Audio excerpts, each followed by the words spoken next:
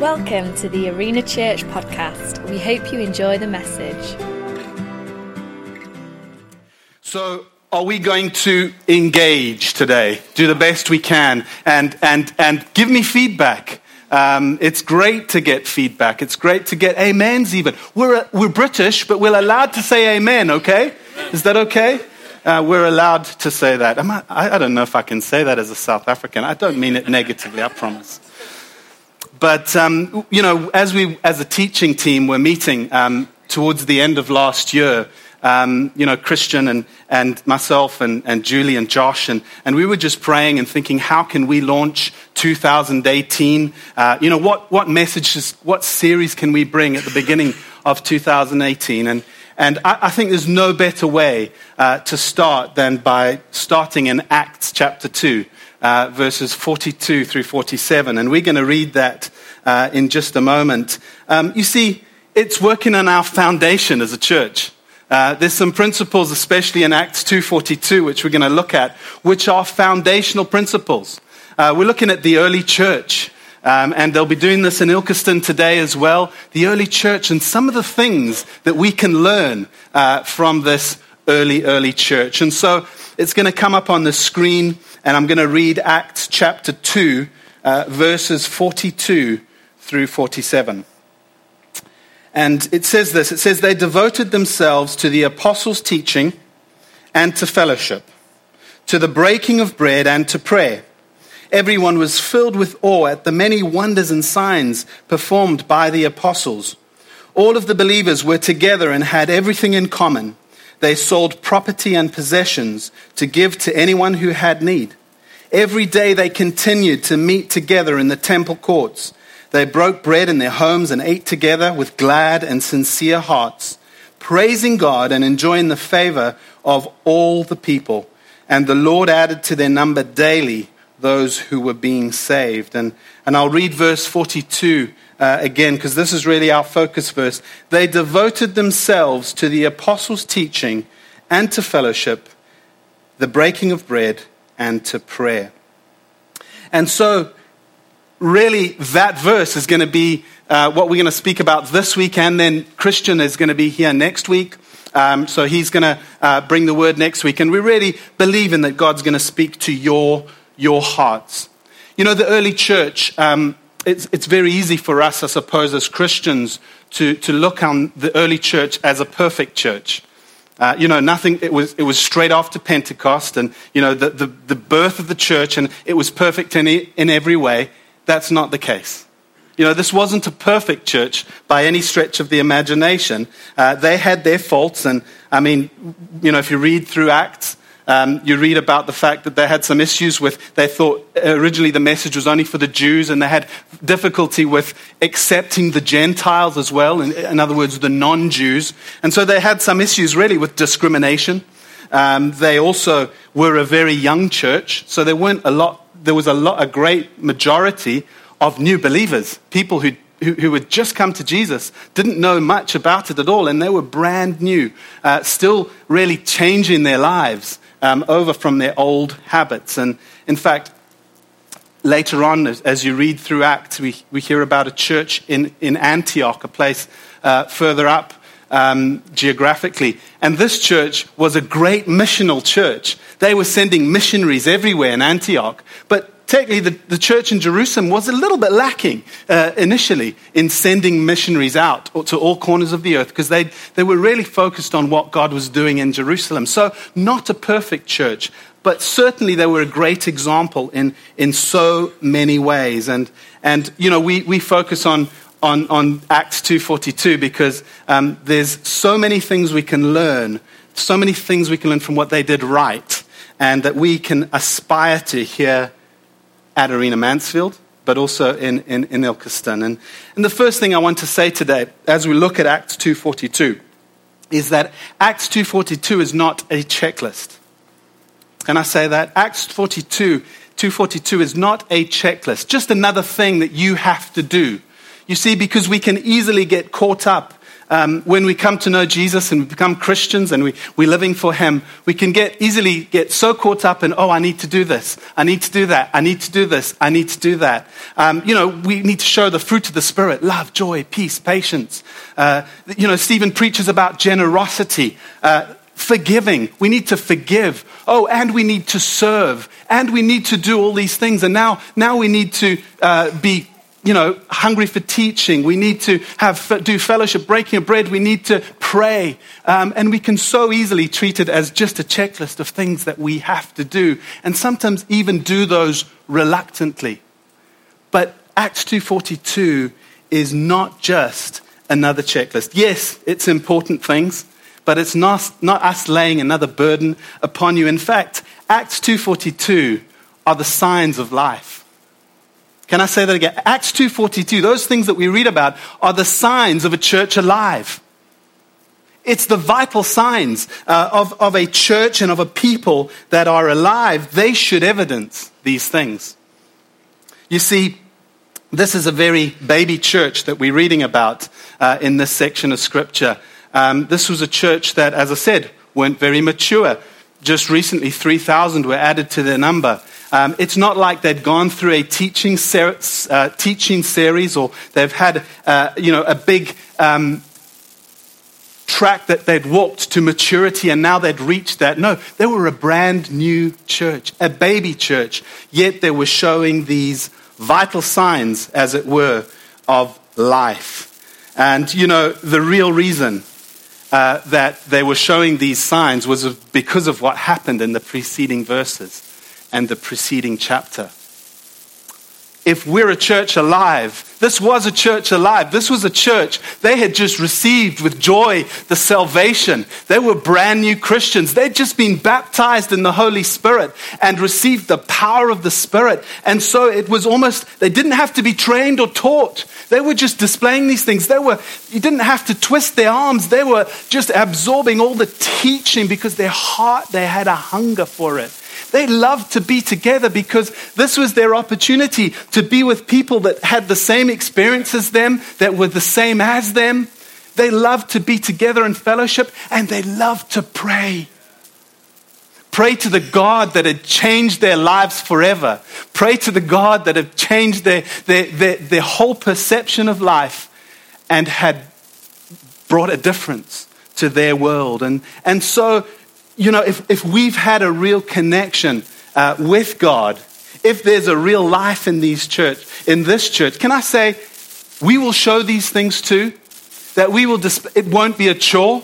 It won't be just another checklist. It'll be the signs of a vibrant relationship with Jesus Christ.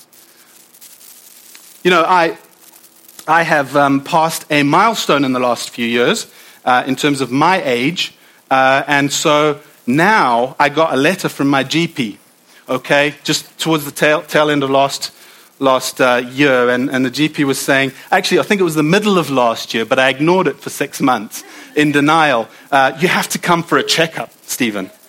Okay, so I know there's some young, strong men that, great physical specimens over here who don't need to do things like that, but I'm at that age now. I need to go for my checkup. So they take your blood pressure and they do their blood tests, and it's once every 5 years, I think, for me now.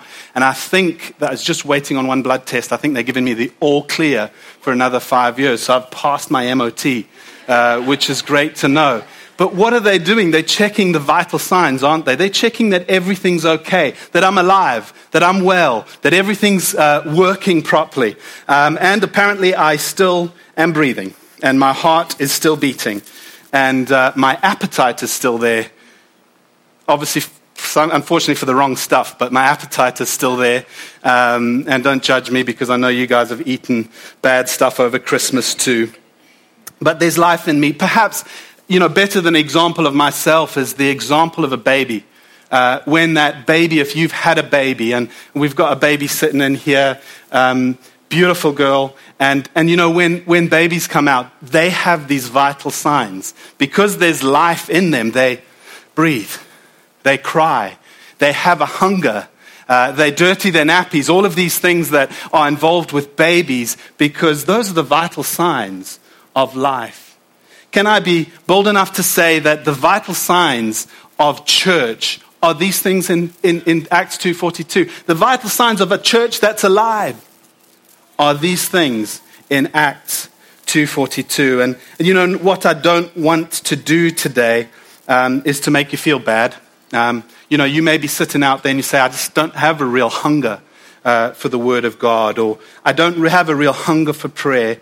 Can I say to you, if you know Jesus and you have a relationship with Jesus, you will have these. Sometimes maybe our relationship goes a little cold and our desires are quenched by other things. But if you know Jesus, there will be a desire within you for the Word of God and for prayer. And can I say, don't feel condemned, because we all go through stages, myself included, where maybe our hunger kind of dips a while. Maybe a moment of a little distance from God where we're not as excited about praying or the Word of God. You're okay. You're in good company. And in fact, this is what David said in Psalm 51. It's not going to come up on the screen. Verse 12. In the context of this scripture, David had just sinned. He'd had a distance coming between him and God because of his sin with Bathsheba, another man's wife, and all of these things. And what happened is he built up a distance between God. And this is what he says in Psalm 51:12. He says, "Restore to me the joy of your salvation and make me willing to obey you." I love that. Because that's for me sometimes. I may not have done what David's done, but there's times where a distance builds up. There's times where there's a coldness in our relationship with God. And may I just say those words for me too. God, restore to me the joy of your salvation and make me willing to obey you. Because it's the vital signs when the joy of our salvation is restored, when the Holy Spirit is upon us, then again, we want to obey him.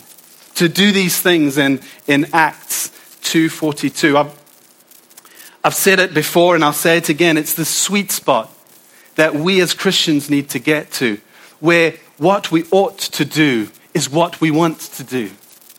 It's this perfect, beautiful, sweet spot where we're just so in love with Jesus that what we ought to do is what we want to do, because we have life in us, life in Christ. And so really as a kind of introduction, I suppose, to what I'm going to say today, I want us to think about, it's the signs, it's the vital signs of life. And the first vital sign that I want to talk about is that we will have a hunger for teaching.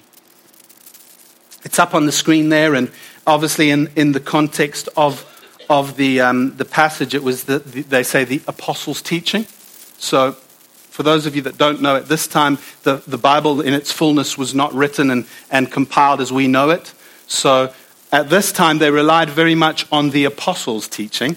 They were kind of the standard for everything in terms of doctrine, because they'd been with Jesus, they'd lived with him, they had this, walked with him through his ministry. And so they were the standard in terms of what was good and false doctrine.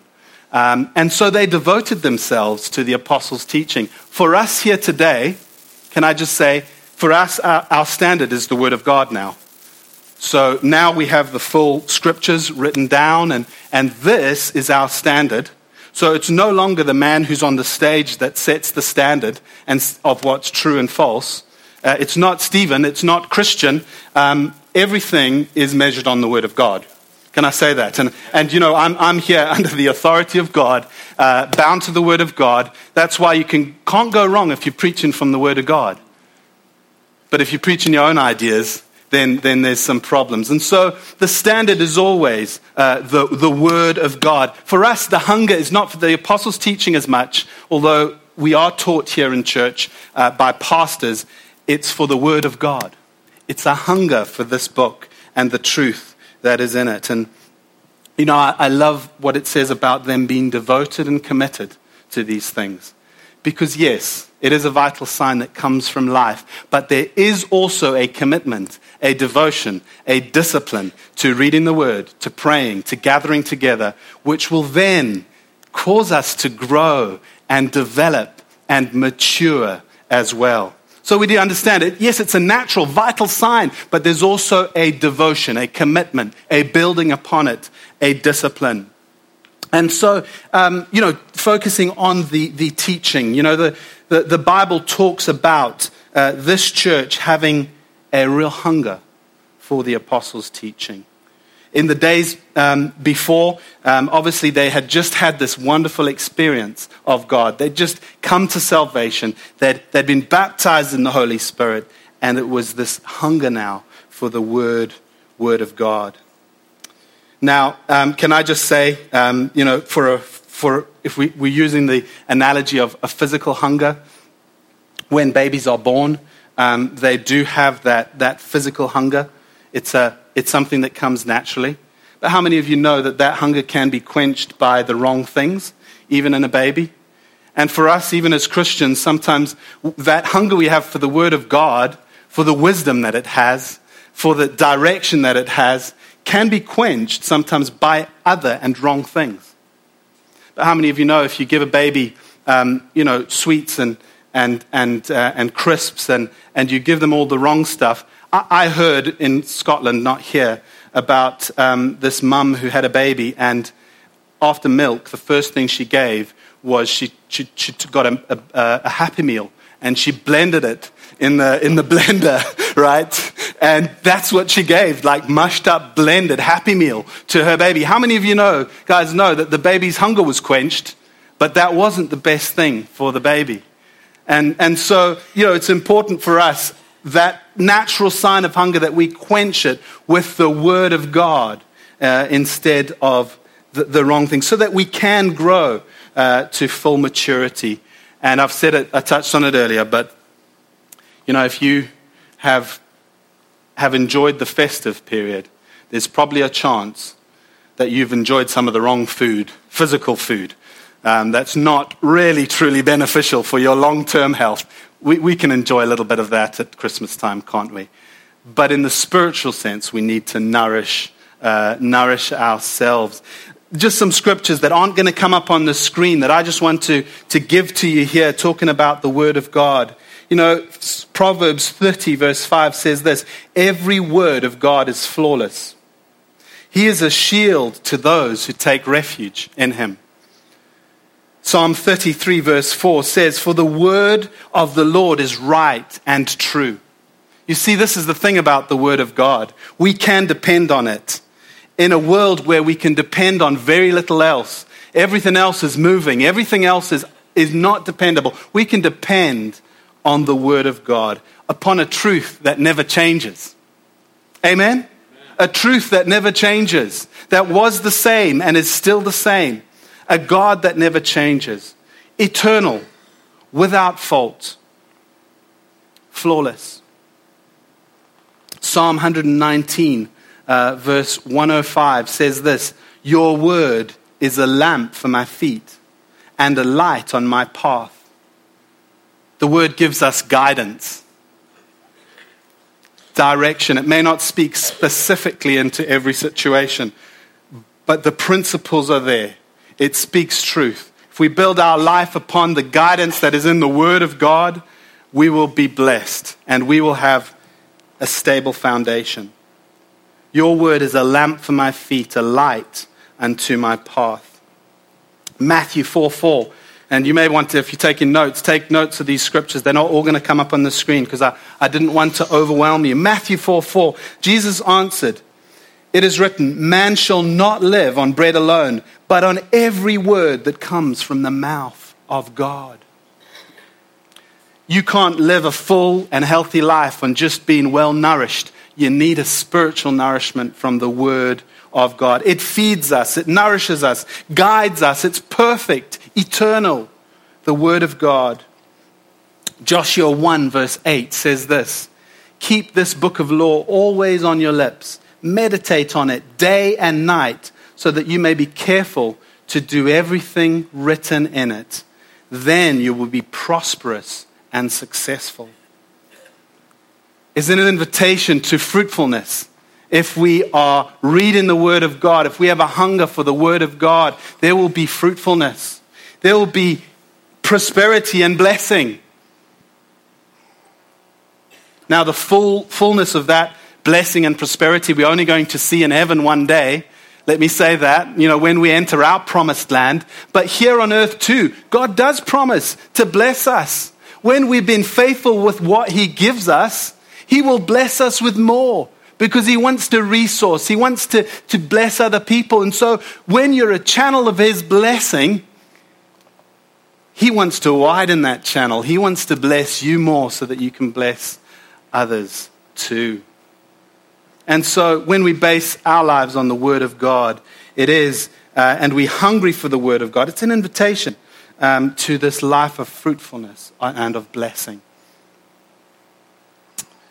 The Bible also says, seek first the kingdom of God and his righteousness, and all these things will be added unto you. If we seek him first and prioritize, then he will bless us. Can I just say to you today that the teaching that you get is not dependent on the person on the platform. I've touched on it already, but can I just say, because we hear that sometimes. We hear that, the teaching in my church is maybe not up to scratch.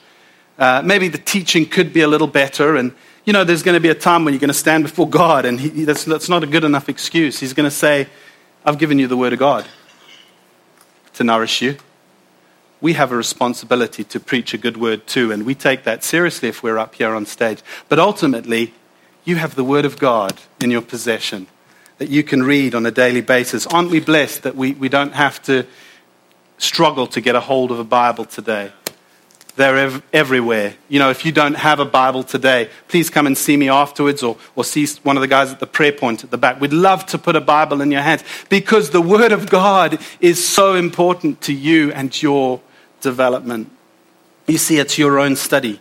There's so many resources out there, that you can rely on. Can I just say, I know there's a lot of stuff on the internet. Just be careful with stuff on the internet. Go with people that you know that are reputable, because there's a lot of rubbish out there as well. So there's so many good Christian teachers that you can watch podcasts, listen to podcasts, watch videos, all sorts of things. There's so much good stuff out there. We should have a hunger for the Word of God. Can I just as well say, if you've got that hunger for the Word of God, we're so blessed at Arena to have a wonderful teaching pastor, Phil Pye. He's not here a lot because he's up in Manchester, but once every, 3 months, and I don't know if that's going to be the same this year, but around once every 3 months on a Thursday night, he has just a time of Bible teaching. It is down in Ilkeston, but I would encourage you guys to get along. Great time of just teaching, listening to a man that has a wonderful teaching gift that we're blessed to have as a part of our church. So there's no excuse. If we've got a hunger for the Word of God, there's no excuse. We've got resources to quench that hunger with the Word of God. But also the other vital sign is that we should have a thirst for prayer. And I know according to Acts 2:42, I'm not kind of going in the exact order, but we wanted to talk about prayer before we start our season of prayer and fasting this week. And so next week, Christian will be dealing with the rest of Acts 2:42. We should have a thirst for prayer. The disciples, Jesus' disciples, when they were walking with him, they had a thirst for prayer. In fact, they said to him, Jesus, teach us to pray. They could have asked him anything, could they? They could have said, teach us to heal people. Teach us to study or to preach. Teach us, all sorts of things. But they said, teach us to pray, because they saw that modeled through Jesus. They saw him, the fact that he had this thirst for prayer, that he got up early in the morning and spent time with his Father. They saw that this was key to Jesus' effectiveness while he was here. And so they said, God, teach us to pray. Jesus, teach us to pray. They had a thirst for it. And I'm going to read this section out of Luke 11, verses 1 through 4. And it's going to come up on the screen. Oh, is everyone with me? Yeah. You here? Are you awake? Yeah. Good. That's always a positive sign. So Luke 11, 1 through 4 says this. It says, now it came to pass, as he was praying in a certain place, when he ceased, that one of his disciples said to him, "Lord, teach us to pray, as John also taught his disciples." And so he said to them, "When you pray, say, 'Our Father in heaven, hallowed be your name. Your kingdom come. Your will be done on earth as it is in heaven. Give us day by day our daily bread, and forgive us our sins, forgive anyone who's indebted to us. For we also forgive anyone who's indebted to us. And do not lead us into temptation, but deliver us from the evil one." A prayer that we know so well and has been used quite commonly recited, and which is a good thing because so many people, even non-church people, have it in their heads, don't they? So that's a good thing. But it's not obviously meant as a thing that we just recite, because prayer is so much more than that. But there are so many wonderful principles in that section of Scripture, and time doesn't allow us to go into the full depth of it. But I just want to say a few things today about prayer. And the first thing is this, that when we have this thirst for prayer, we will find that when we pray, there is peace. You see, prayer brings peace. You probably know Philippians 4, 6-7. In fact, you probably know it off by heart. Don't be anxious for anything, but in everything. In every situation, in fact, by prayer and petition, with thanksgiving, present your requests to the Lord. And what does it say? The peace of God, which surpasses all understanding, or transcends all understanding, however your version says, will guard your hearts and minds in Christ Jesus. You see, there's a peace that comes with prayer. It's a vital sign. It's a natural reaction to loving Jesus. But also it benefits us. Just like breathing air. Just like drinking water benefits us. Prayer benefits us too. Can I just say to you today, the Word of God is true. Circumstances are hard in our lives. Things go on. But if you present your requests to the Lord, there is a peace that can come through turbulent times, a peace that can come though the storm billows roll, if we know that old hymn. It is well with my soul, because we've got a peace in the midst of the turmoil. There is provision from prayer as well. It talks about our daily bread. Give us today, day by day, our daily bread. And of course that speaks about so much more than food. It speaks about provision in every sense, that our God provides for us through prayer. There's protection in prayer. Deliver us from evil.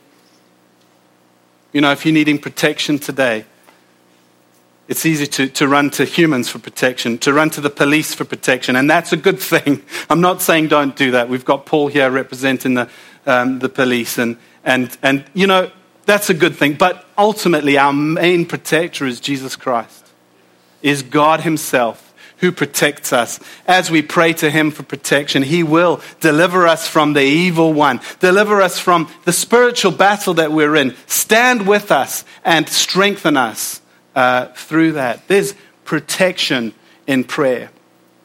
There's also power through prayer, power to accomplish what God has called us to do, power to make a difference.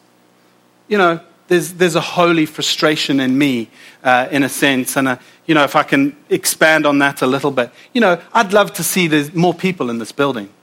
I'd love to see people in the streets of Mansfield that don't know Jesus but need to know the truth in here. I'd love to see more people committing their lives to Jesus. There's just, there's 100,000 people in Mansfield. Even if we're not quite 100, probably 60 or 70 today, including the kids. But even if we were 100, that would just be, do the maths, 1,000th of the population. So 1 in every 1,000 people in Mansfield would be in this building if we had 100 people. There's such an untapped reach, people that need Jesus. And there are other churches, I know that. But even if we can include the other churches, there's a vast field of people that just need to know Jesus. I'm frustrated about that. We cannot make an impact unless prayer is a part of that. It gives us a power. It taps us into a resource. That's why we're calling 21 days of prayer and fasting. We believe in the power of prayer. It's a vital sign, but it also, when we engage in prayer, it brings us strength. It renews us. It enables us. The Holy Spirit himself will come and meet us, empower us, enable us to do these things and to make a difference in our community and beyond. You know, I read this quote, and I don't even know whose quote this is, but it really spoke to me, and I was just this week remembering it again. It's this. It says, you can do more than pray after you've prayed. In other words, prayer is not all we do. You can do more than pray after you've prayed, but you can't do more than pray until you've prayed. Yeah? So, you know, we're not just to pray, we're to get up and do something. But you can't get up and do something until you've come in prayer, until you've come and said, God, empower me, God, strengthen me, God, enable me. Prayer is important. And, you know, the Bible also talks about fasting. And in Luke 11, that I've read to you, it doesn't mention it. But in another section in Matthew 6, it does mention straight after the Lord's Prayer. It talks about fasting too. And it says this, it says when you fast. It doesn't say if you fast, it says when you fast. And so there is a part of prayer that involves fasting. And that would be something that was in the Old Testament, and also God would have us do now. And so this is a reason, part of why we fast. It's not to show off. We do it as a church together because there's power in the unity of it, doing it together and joining in a season of prayer and fasting, as was often displayed in the church and in the people of Israel. They would call a fast for the whole community to look for God's protection, his help, his guidance. But fasting also enables us to have this moment of where we hold back the desires of the flesh. You know, it may be food, where you're saying no to food for a season and you're just focusing in on God. Maybe it's one meal a day, as Paul has said. We're not saying please fast everything all the way through for 21 days. But we do really want to engage as a church, to show unity. Maybe that is social media. I mean, it can take up so much of our time, can't it? Just switch that off for a season, and that time that you would have spent, on the internet, doing whatever, you're just spending with God, engaging with him. That's what it's about. You know, it's not a good excuse to do a diet, and so, I can kill two birds with one stone. Although it might, one stone. I could lose with one stone. It's important for us to engage in this season of prayer and fasting. And it is something that brings us strength. It's something that will again refresh us. It's something that again will stir something new in our church. And I'm believing for that. But the last thing I want to say is, as I wrap up, and is this, again, just refocusing. Where does it come from? Where does this hunger for the Word of God and this thirst for prayer, where does it come from? It's not something you can only do with discipline and commitment. That is a part of it. But it comes from a relationship with Jesus Christ. It comes from restoring again that joy of your salvation. It comes from, again, saying, Spirit of God, fall afresh on me. I can't do it on my own, God. Even as pastor of the church, there's seasons where I'm like, I maybe don't have that hunger, don't have that thirst. But God wants us to again encounter him. Excuse me.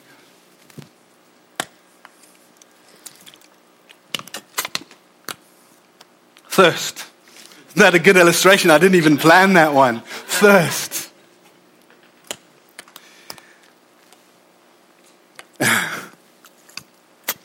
Let's stand to our feet. I'm going to call the worship guys up.